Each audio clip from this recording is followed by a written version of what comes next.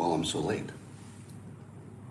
And I think it's time for the simultaneous sip, which will be coming to you from a paper cup from a remote location. It won't be exactly the same, but it will be good. It will be so good.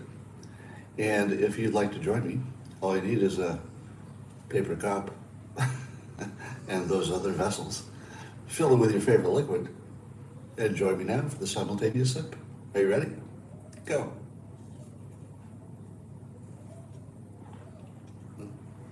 Um, did you say you can't see me on Locals? I think you can. All right, ladies and gentlemen, let me tell you the interesting news of the day. Let's see. Jeff Bezos is mad at Biden for his disinformation about inflation. He thinks his disinformation board ought to look into it. Okay. All right. Here are the shocking stories of the day. Now, I have to tell you, this is my personal journey. But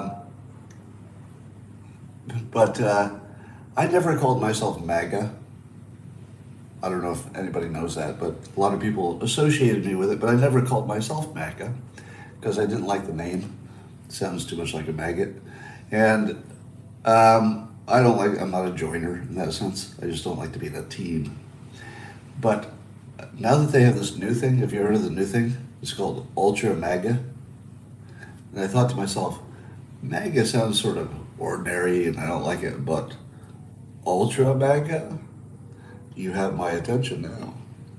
And so I thought, I'm going to look into this Ultra MAGA situation because it sounds kind of sexy and strong, and I don't know, it makes me think of beer and condoms and all kinds of good stuff. And I just wonder if they're still accepting members. Do you know if there's any kind of hazing? Does it cost a lot of money to join? Are any of you have any of you gotten into Ultra MAGA yet? How is it? Do they have secret meetings? I'm just wondering. All right, here's the most provocative thing I've done today, but the day is young. Yesterday I was sitting there and I just had this thought. I said to myself, I wonder if anybody's ever checked the testosterone difference between men who are Democrats and men who are Republicans. Do you ever wonder about that? Do you ever wonder if they had the same amount of testosterone? Well, of course, you'd have to adjust for age and obesity and demographics and all that. But the other thing you could do is just take a bunch of people who are Democrats and then give them testosterone and see what happens. And somebody did that in 2021. There was actually a study in 2021, so this is fairly fresh. Now again, don't believe studies. If you see there was a study that said anything, don't believe it. But some of them are more fun than others, so I'm going to talk about them like they're true. Who knows? Maybe it is. And they said they tested the fixity. Don't you love that word? The fixity. In other words, how stable is it? Are things fixed or do they move? We tested the fixity of political preferences of 136 healthy males during the 2011 U.S. presidential election season. And the people who identified as strong identifiers as Democrats versus ones who are Democrat but sort of weakly favoring them. They found that the more Democrat you were, the more strongly Democrat you were, the lower your testosterone levels. But then they gave testosterone to volunteers. So they took some Democrats, some males, and they gave them testosterone, and it caused what they called a red shift among weakly affiliated Democrats. This effect was associated with improved mood, no effects, and it strongly turned them into Republicans, percentage-wise. So if you take somebody who's mildly Democrat and you give them testosterone, they become Republicans.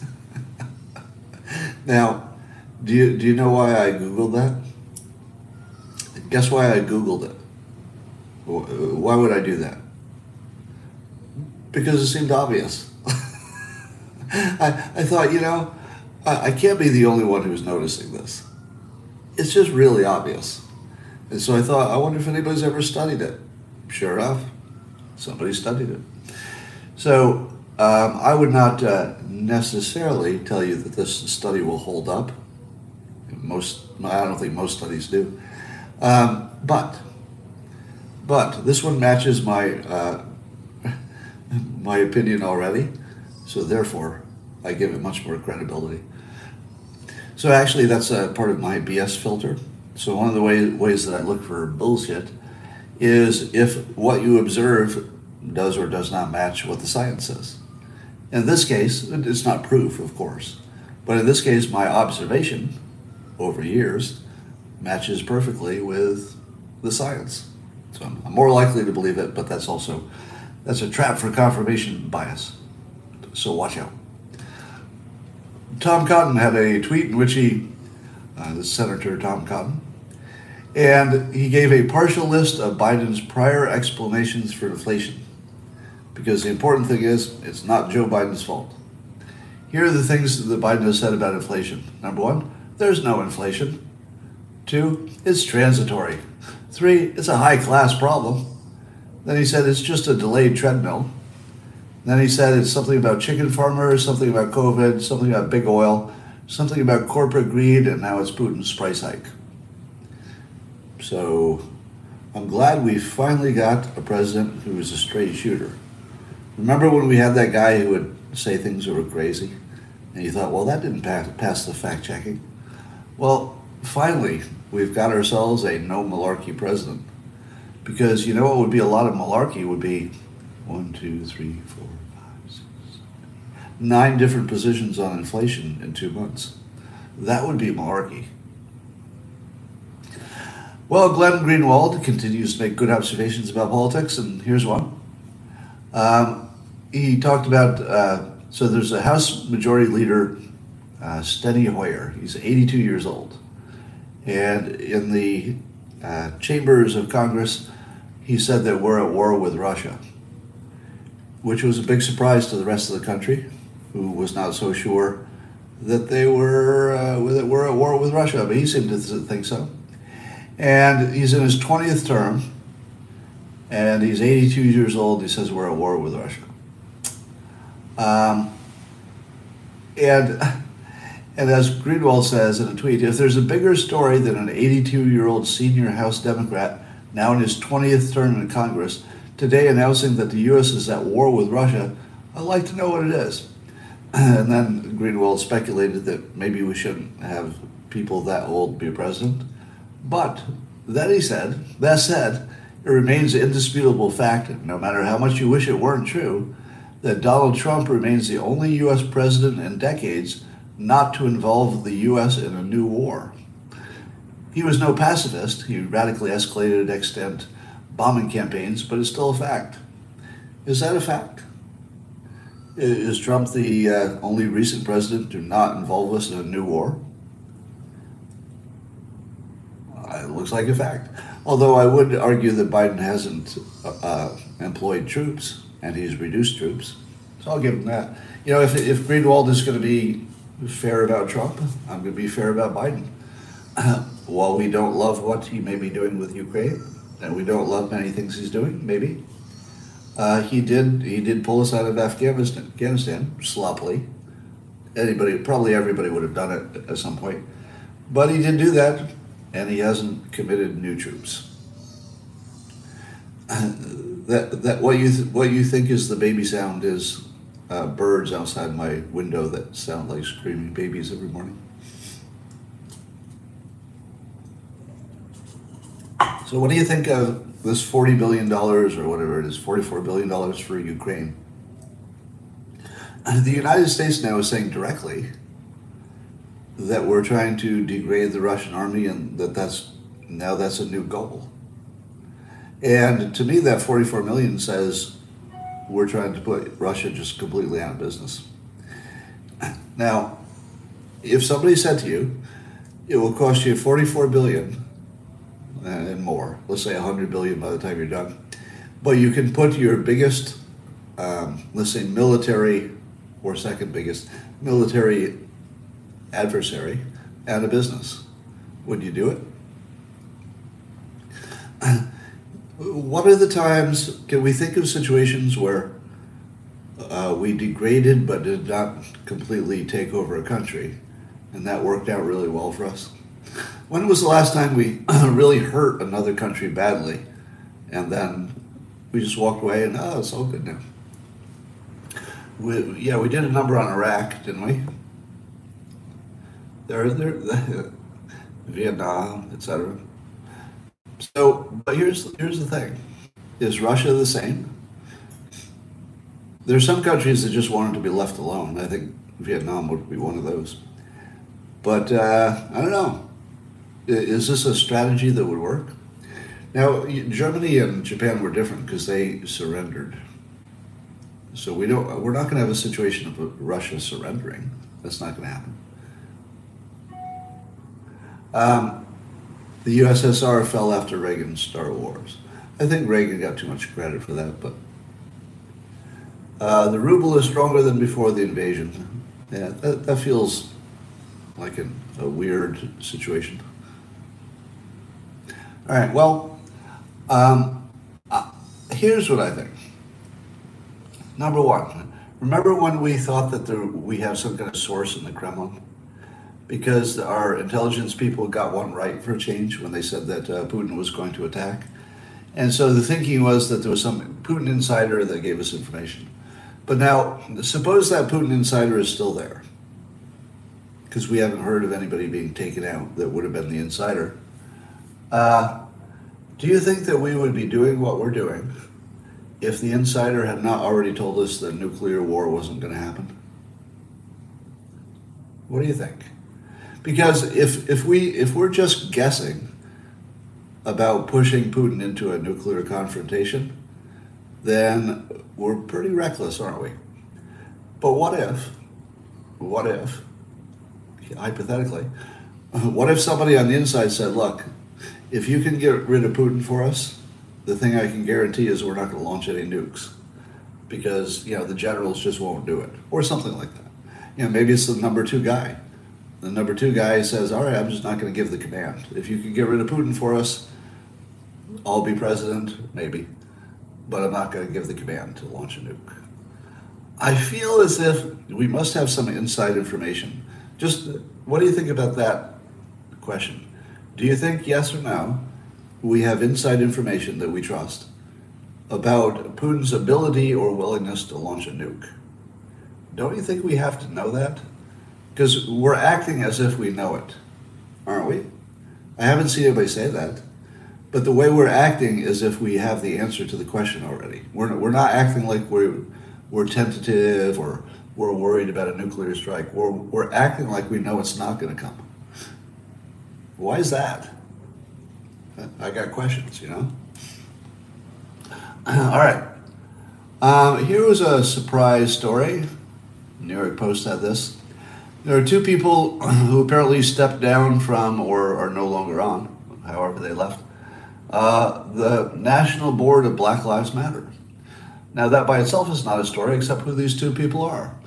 One of them is Mark Elias. And the other was somebody I'd never heard of. But Mark Elias was, and the Elias Law Group, they're strongly associated with getting Democrats elected. That's Hillary Clinton's peeps. Now these are as Democrat as you can get. And Mark Elias was one of the people who caused the rule changes that some people say are the reason that Biden won in the election.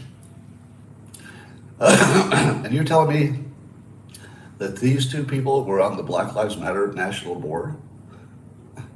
Doesn't that tell you that Black Lives Matter was just a Democrat political organization? That kind of tells you that, doesn't it? At this point, and there's some speculation that the reason that they're no longer on the board is because the national organization is just going to fall apart entirely, which I thought it sort of had. But at this point, everything you suspected about Black Lives Matter not being an organic organization appears to be true. Wouldn't you say? Yeah, it appears to be true that Black Lives Matter was never a legitimate organization. There were, plenty of legitimate people who had legitimate concerns, but the organization itself appears to be um, completely just a Democrat organ. Um, did you see the story about the Ukrainian soldiers are using facial recognition to send photos to the families and friends of dead Russian soldiers? Uh, Imagine getting that photo. That would not be a good thing. Um, but the thing they don't say is that they're doing it for war propaganda, although they say it in an indirect way. They're trying to let the Russian public know that there are real Russians dying in the war because the Russians don't necessarily know how bad it is. But apparently, there's also some rule that says you have to try to give back your soldiers to the other side, sort of a Geneva Convention thing. So Ukraine is hiding behind that Geneva Convention thing to say, "Oh no, we're just sending facial recognition. We're using facial recognition to tell people where the bodies are in case they want to come get them." Now, who's going to go to Ukraine right now to go get a body? So to me, it just looks like a horrible, horrible war propaganda technique, which is probably entirely legitimate in the context of war. Now, here's a question for you. Um, so we have this, war crimes standards, and if you kill a civilian, for example, that would be a war crime. If you do it intentionally, and if you were to torture a captured soldier, that would be a war crime. But why do we treat the war crimes the same if there's an invading army versus a defending army? Now, if somebody's a defending army and they're captured and tortured, I would say that's a war crime, no doubt about it. But what if you're part of the attacking army? Is it the same standard? Because let me be clear about this. If a military attacked the United States and I got a hold of one of the soldiers, seriously? If I watched people I know being killed by another military and I got control of one of their soldiers, I don't know what I'd do. But I wouldn't be worried about war crimes. I mean, that wouldn't be at the top of my mind, let me tell you. I think I would be completely savage. But I also think that shouldn't be a war crime. Because if you attack my family or my country, I'm going to fuck you up in every way I can. There's not going to be a limit. Let me be as clear as possible. If your soldiers are coming in to conquer and kill me, I'm not going to put a limit on what I do to your soldiers. But it should be a limit the other way. I mean, it should be certainly a war crime if the attacking army does stuff. But if you're defending yourself and you're losing, especially, if you're defending and losing, yeah, you can do anything you want. That's my standard. My standard is no limits for the defending army. What would you say? Anybody agree? No military limits for the defending army, because it's not their fault. If you're defending, you can use anything you want, anything. And it doesn't matter if somebody's already captured, if that's part of making you feel good, or maybe it's discouraging the other soldiers. There shouldn't be any limit for the torturing the attacking army. Now I'm talking about actually invading your country, not just attack on some foreign battlefield. I'm talking about they're coming into your home, they're shooting your dog, they're stealing your food, they're raping your wife. You telling me I'm not going to kill every one of them I can get my hands on in the worst possible way? Of course I am. There wouldn't be any limit. There's nothing I wouldn't do. Nothing. So I just don't like that standard. So California's got this gigantic drought problem you probably know about. And California just turned down a water desalination plant in Huntington Beach, I think for environmental reasons. Do we have the dumbest state? Is there any state dumber than California? Where we have gigantic problems and we're working as hard as we can to make them worse. We have the dumbest state, by far the dumbest state. And, a drought is one of those things that's sort of like a slow motion disaster, and I'm never worried about those. Because when something's a slow motion disaster, I think, oh, they'll build the desalination plants when they have to. They'll make another dam if they really have to. It's just, it'll have to get more dire before people make drastic decisions. But I'm not sure that's going to work in California. California looks like the anti-human part of the population is perfectly happy to let humans go down because they're not smart enough to see the bigger repercussions, I think. And I think that's honestly the problem. There are some problems that you can say, well, there's a genuine difference of opinion. But there are other problems, and this is clearly one of them, the water shortage in California. This is clearly a case of people being bad at math, having too much control. I say bad at math, meaning bad at analysis. Because if there's anybody who thinks that the world or Californians or even the protected species are going to be better off if there's not enough water in California for the humans, who thinks that's going to be better off? Like, I don't know how much the environmental impact would have been, but it's not going to be as bad as running out of water. That's not really, this shouldn't even be a hard decision. Now, we're actually going to find out how stupid we are in my state. Usually you don't get to find out in a really defined way, but in the governor race, it's going to be more Governor Newsom, which means more of this, I guess, or some Republican that nobody's going to vote for, or independent Michael Shellenberger. Now, Shellenberger does deep dives on all of these topics. He's written books on several of the biggest problems in California. He has specific solutions that all make sense and the numbers work and it's rational. If he doesn't get elected, we just deserve what we get, honestly. At that point, I don't know, if an entire state wants to commit some kind of weird, state suicide, I guess they have that right. I guess we'll do it. But we do have a clean option to elect somebody who could, put a big dent in all of these problems. Will we do it? I don't know. Because remember, Shellenberger doesn't have any objectionable policies for a Californian. Everything that he's proposing, you can see from the data, the science, the people who've tried it before, that it makes things better for everybody. The disadvantaged, the poor, the homeless, the drug addicted. His policies are directly better for everybody. It's not like somebody's winning, somebody's losing. It's just better for everybody. How do you turn down the guy who's got policies that are better for everybody? And nobody even would argue. Well, nobody who's good at math would argue with much of what he's saying, because he just takes the most rational position. He puts together a bunch of rational positions, and now he's running on them. And unfortunately, he's not leading by 40 points in the polls. He should be, because there's not really a rational choice. There's one choice that makes sense, and then everything else is literally just state suicide. It's not even close. But yet the vote will probably be, completely unpredictable. All right, elections are real. True. Why vote when it doesn't get counted, somebody says.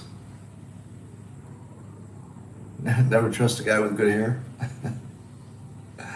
All right. I got up a little bit late today, I guess, and I did not see all of the stories. So I'm going to look at CNN for you and give you my first reaction to their headlines. This is basically how I prepare stuff. So, how many of you are willing to give me credit yet for predicting that Ukraine would surprise Russia with their military capability? And it would be because of high-tech weaponry. Am I not exactly right? What now? And would you not say that was? Did anybody else say that? Was there anybody else who said what I said, which is the Ukrainians will surprise with high-tech weaponry that comes from NATO and the U.S.? I don't think I saw one other person who said that. You're way off. Well, so but let me be specific about my prediction. I'm not saying that we know that's what's happening. Are you okay with that? So I'm not going to say that I can confirm as of today that Ukraine is actually beating Russia on the battlefield. I don't think we can confirm that because there's too much disinformation coming out of there. But the part that I will confirm is that the way we're talking about it has gone from I'm the only one saying this to it's now more a common opinion, right? Wouldn't you say it's a common opinion that Ukraine has at least taken Russia to some kind of a stalemate? At least. Yeah. Well, so I'll only say that the conversation has gone my way. The reality, we still don't know. So there's a lot of stuff on CNN that I only read the headline because it's a video. If I click on it to get the story, I'm going to have to wait for the commercial, and I'm never going to do that. Sometimes the only way I can consume CNN is with multiple browsers. So I'll click on a story, and then I'll turn off the sound and have another window open and wait for the commercial to go away. So you have to have like 4 windows open to read CNN because you have to like wait for the ads, and I just don't have that kind of time. So the way CNN is spinning it, so they got one story about Russian journalists defying Putin. Hear their message to the Russian people. Now I don't know what the story is because I'm not going to wait for the advertisements, but I'm more interested in the way CNN's covering it. Dude, use an ad blocker. An ad blocker isn't going to stop a video ad. Catch up with me. You can't stop a video ad on CNN with an ad blocker. You just sit there waiting for it. And then another headline on CNN, Russia's retreat reveals new evidence of horrors. So one story on CNN is about Russian journalists are turning against Putin. Another about Russia's retreat. Another about Zelensky welcoming the Senate, Mitch McConnell and other people from the Senate. Photos that have defined the war, which will no doubt be horrors against the Ukraine people. And what you need to know about Finland and Sweden, which is also, they're joining or want to join NATO. So that's also negative against Russia. And Russia forces retreat. So every story on CNN is a story about Russia losing. Every story is a story about Russia losing. Now that doesn't mean Russia's losing, right? Just to be clear, because CNN's a propaganda outlet, essentially. But this seems to be, I think you can interpret that the Biden administration wants this to be the spin. Would you say that's true? Do you think that CNN's connection with the Democrats at the moment is so strong you can tell what the Democrats want you to know or hear or think based on how their coverage shifts? I think so. I think that's a fair assessment. Now, that doesn't mean that there are meetings. It could be just that they watch each other, the Democrats in the news, and, they sort of watch where things are going and follow along quickly. So it might be just that. Everybody knows what team they're on. Certainly that's true, I'd say, of the right. You see the right, the people on the right sort of moving in lockstep sometimes. But I don't think there are meetings necessarily where somebody says, hey, you do this, I'll do that. It's just sort of everybody knows what to do because they've done it enough, they've danced enough. All right. NATO troops reveal how Putin's invasion is changing their training. So it's going to be about us getting stronger against them. Ukraine sends images of dead Russians. We just talked about that. So basically, it's all about the Russians are dead, the Ukrainians are taking their... It's basically complete wall-to-wall coverage that Ukraine is winning. Ish. Or at least doing well. All right, let's look at Fox News and see how their headlines... Now, this would just be the headlines, because the headlines really tell you what they're thinking overall. Finland's president sends direct message about NATO on Putin call. So that's sort of an anti-Russia thing.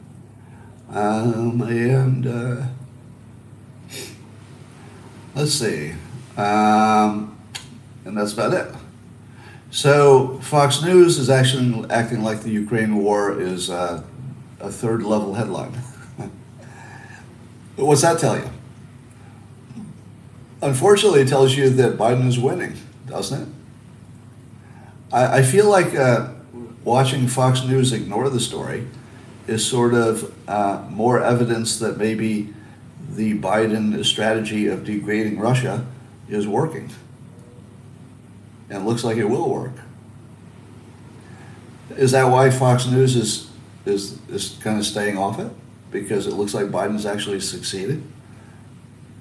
And would the people on the right be happy or not happy if we'd found a cheap, I'll say $44 billion is cheap in this context, to essentially take one of our biggest competitors in the world and degrade them to 20% of their prior effectiveness?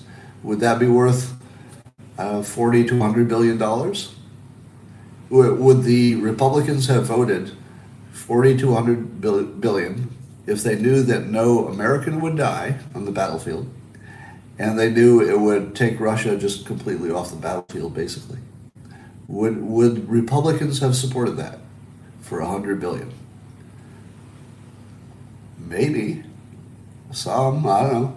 Now, Republicans don't like intervention, right? Mostly. They don't like to attack somebody that doesn't need to get attacked. But they certainly like to have military superiority, don't they? So I would think that if you said we can give you military superiority for, who knows, 100 years over Russia, and we'll do that for $100 billion, would that be a good use of money? I think it would be. If, let's say, under the assumption that taking Russia off the battlefield in the future is a good idea. I don't know if it is, but if it's a good idea, it looks like they're going to pull it off, or they could. So, all right.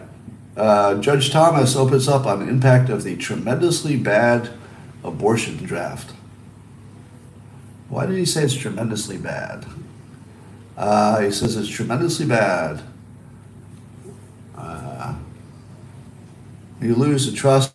He's about the loss of trust. He's not talking about the. He's not talking about the draft itself.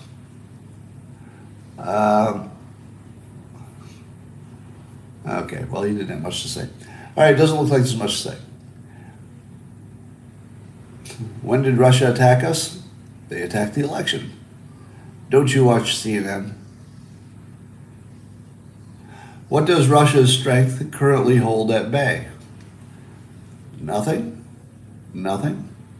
You know, to me it seems like we should have always been making a deal with Russia. Maybe this will get us closer to doing that someday. But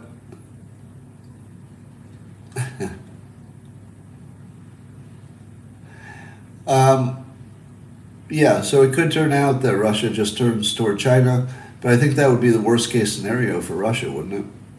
Russia doesn't really want to be beholden to China, and China doesn't want to have much of its economy depending on Russia.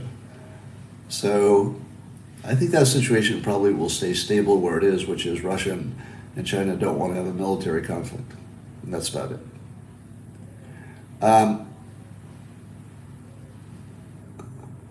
How much to buy Greenland? Yeah. And it could be that our biggest play has to do with the Arctic. Do you think we were heading toward a war in the Arctic? Because it's, climate change is melting things and there's lots of resources and military use up there. I mean, maybe everything we're doing with Ukraine is a long-term Arctic play. Because if we don't own the Arctic, it's sort of like losing in space. It's such a strategically important area that you wouldn't want Russia to kind of move in and dominate it before you do. Is it that strategically important? Because remember, we've been talking for a long time that the Arctic is the next battlefield.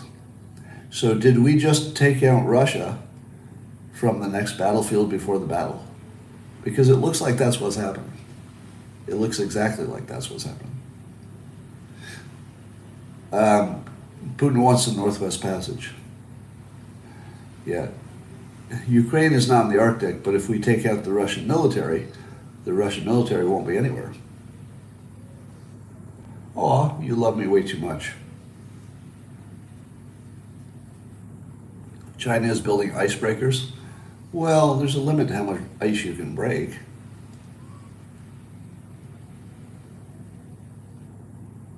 Uh, as long as Russia has people, they can fight. We need to stop all war. You know, there's nobody really on the other side of that argument. I've never heard anybody in favor of war. Everybody always thinks there's a reason, there's an exception. Well, I hate war, but we got to do this one.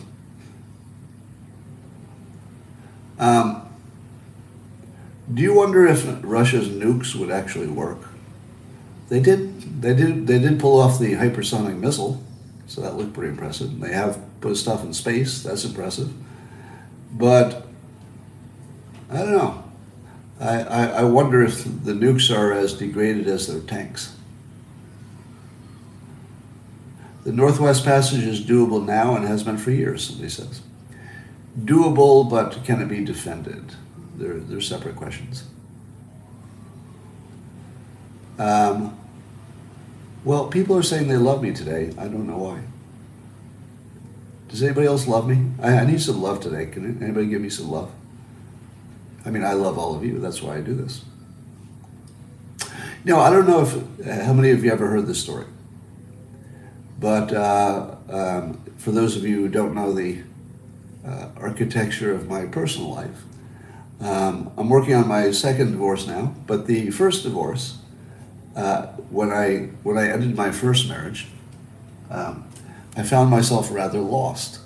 Meaning, you know, as soon as you lose a relationship and, you know, there's a family structure and you lose all of it, basically 100% of what your base assumption of who you are and how you connect to the world just goes away.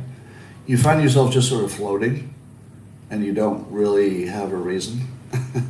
Yeah, and you think to yourself, okay, I don't feel suicidal, but I also don't have any reason to be alive. Like what? To chase pleasure? Is that the only reason to be alive? To go chase some more pleasure? Because I'm not sure I want to do that. Just chasing pleasure. So when I realized that I wasn't, you know, connected to a family structure in the same way before, I explicitly donated my body. And I donated my body to the world, basically. And I just thought, well, you know what? Maybe I'll find some meaning by being useful. You know, just useful to the world, which is about when I started, you know, blogging and being more active in politics and stuff like that. So what I was trying, and it's also why I wrote certain kinds of books that were meant to directly help somebody's life. So my shift, because I've largely taken care of my own needs, has been to try to figure out how to help everybody else in the best possible way. Now, well, thank you.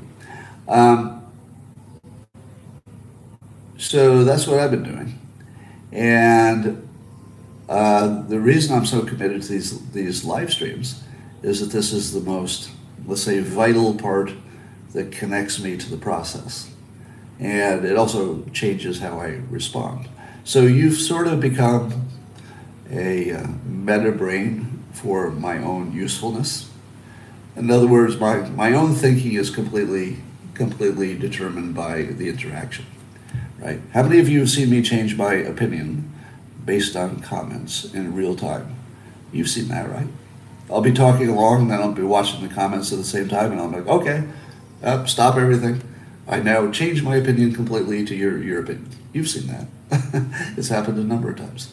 And so we operate collectively as almost an entity or almost a creature. So we're almost a creature that's like a collective brain in which I have some, you know, I have a special role, but I'm not in charge. You know what I mean? If I were in charge, then your opinions might not have much impact on me. But I'm more like a filter or an editor. So I have some, let's say, power, but it's not the power of being in charge. Like who's in charge is sort of the world, and I work for the world. And you and I work collectively to be more effective. So that's how I think of it. And I wish someday I could write a book about all the things I've been involved in, because you have no idea. You have no idea what kinds of people contact you if they believe that they've seen you move a national event. And there are a lot of people who believe, and I don't even know. I mean, it's hard to know who influences what, what's a coincidence, what was going to happen anyway. You don't really know that stuff. But there are lots of people who believe I have influenced national events. And if they believe it, then other people believe it and they contact you. So I've been involved in a lot of interesting stuff. Someday, maybe I could tell you, but probably not. I mean, a lot of people would have to be dead first, and I think they're going to outlive me because I'm not the youngest person in any of the stories. So probably you'll never know. But believe me when I tell you, it's been a satisfying last 10 years or so. All right, that's all for now. I'm going to go do some other things. I got a book to write, and there's not much other news that's worth talking about. I just got a good idea on the locals. The birds are making so much noise out there. Somebody suggested that I eat some breakfast and regurgitate it into the mouths of the little birds so they will stop screaming. I'm going to say that's not the worst idea I've had today. It's not the worst. Not at all. But probably be doing something else instead of that. All right. And now, we're going to go do some other stuff. Today's going to be amazing. And tomorrow might be too. YouTube, bye for now.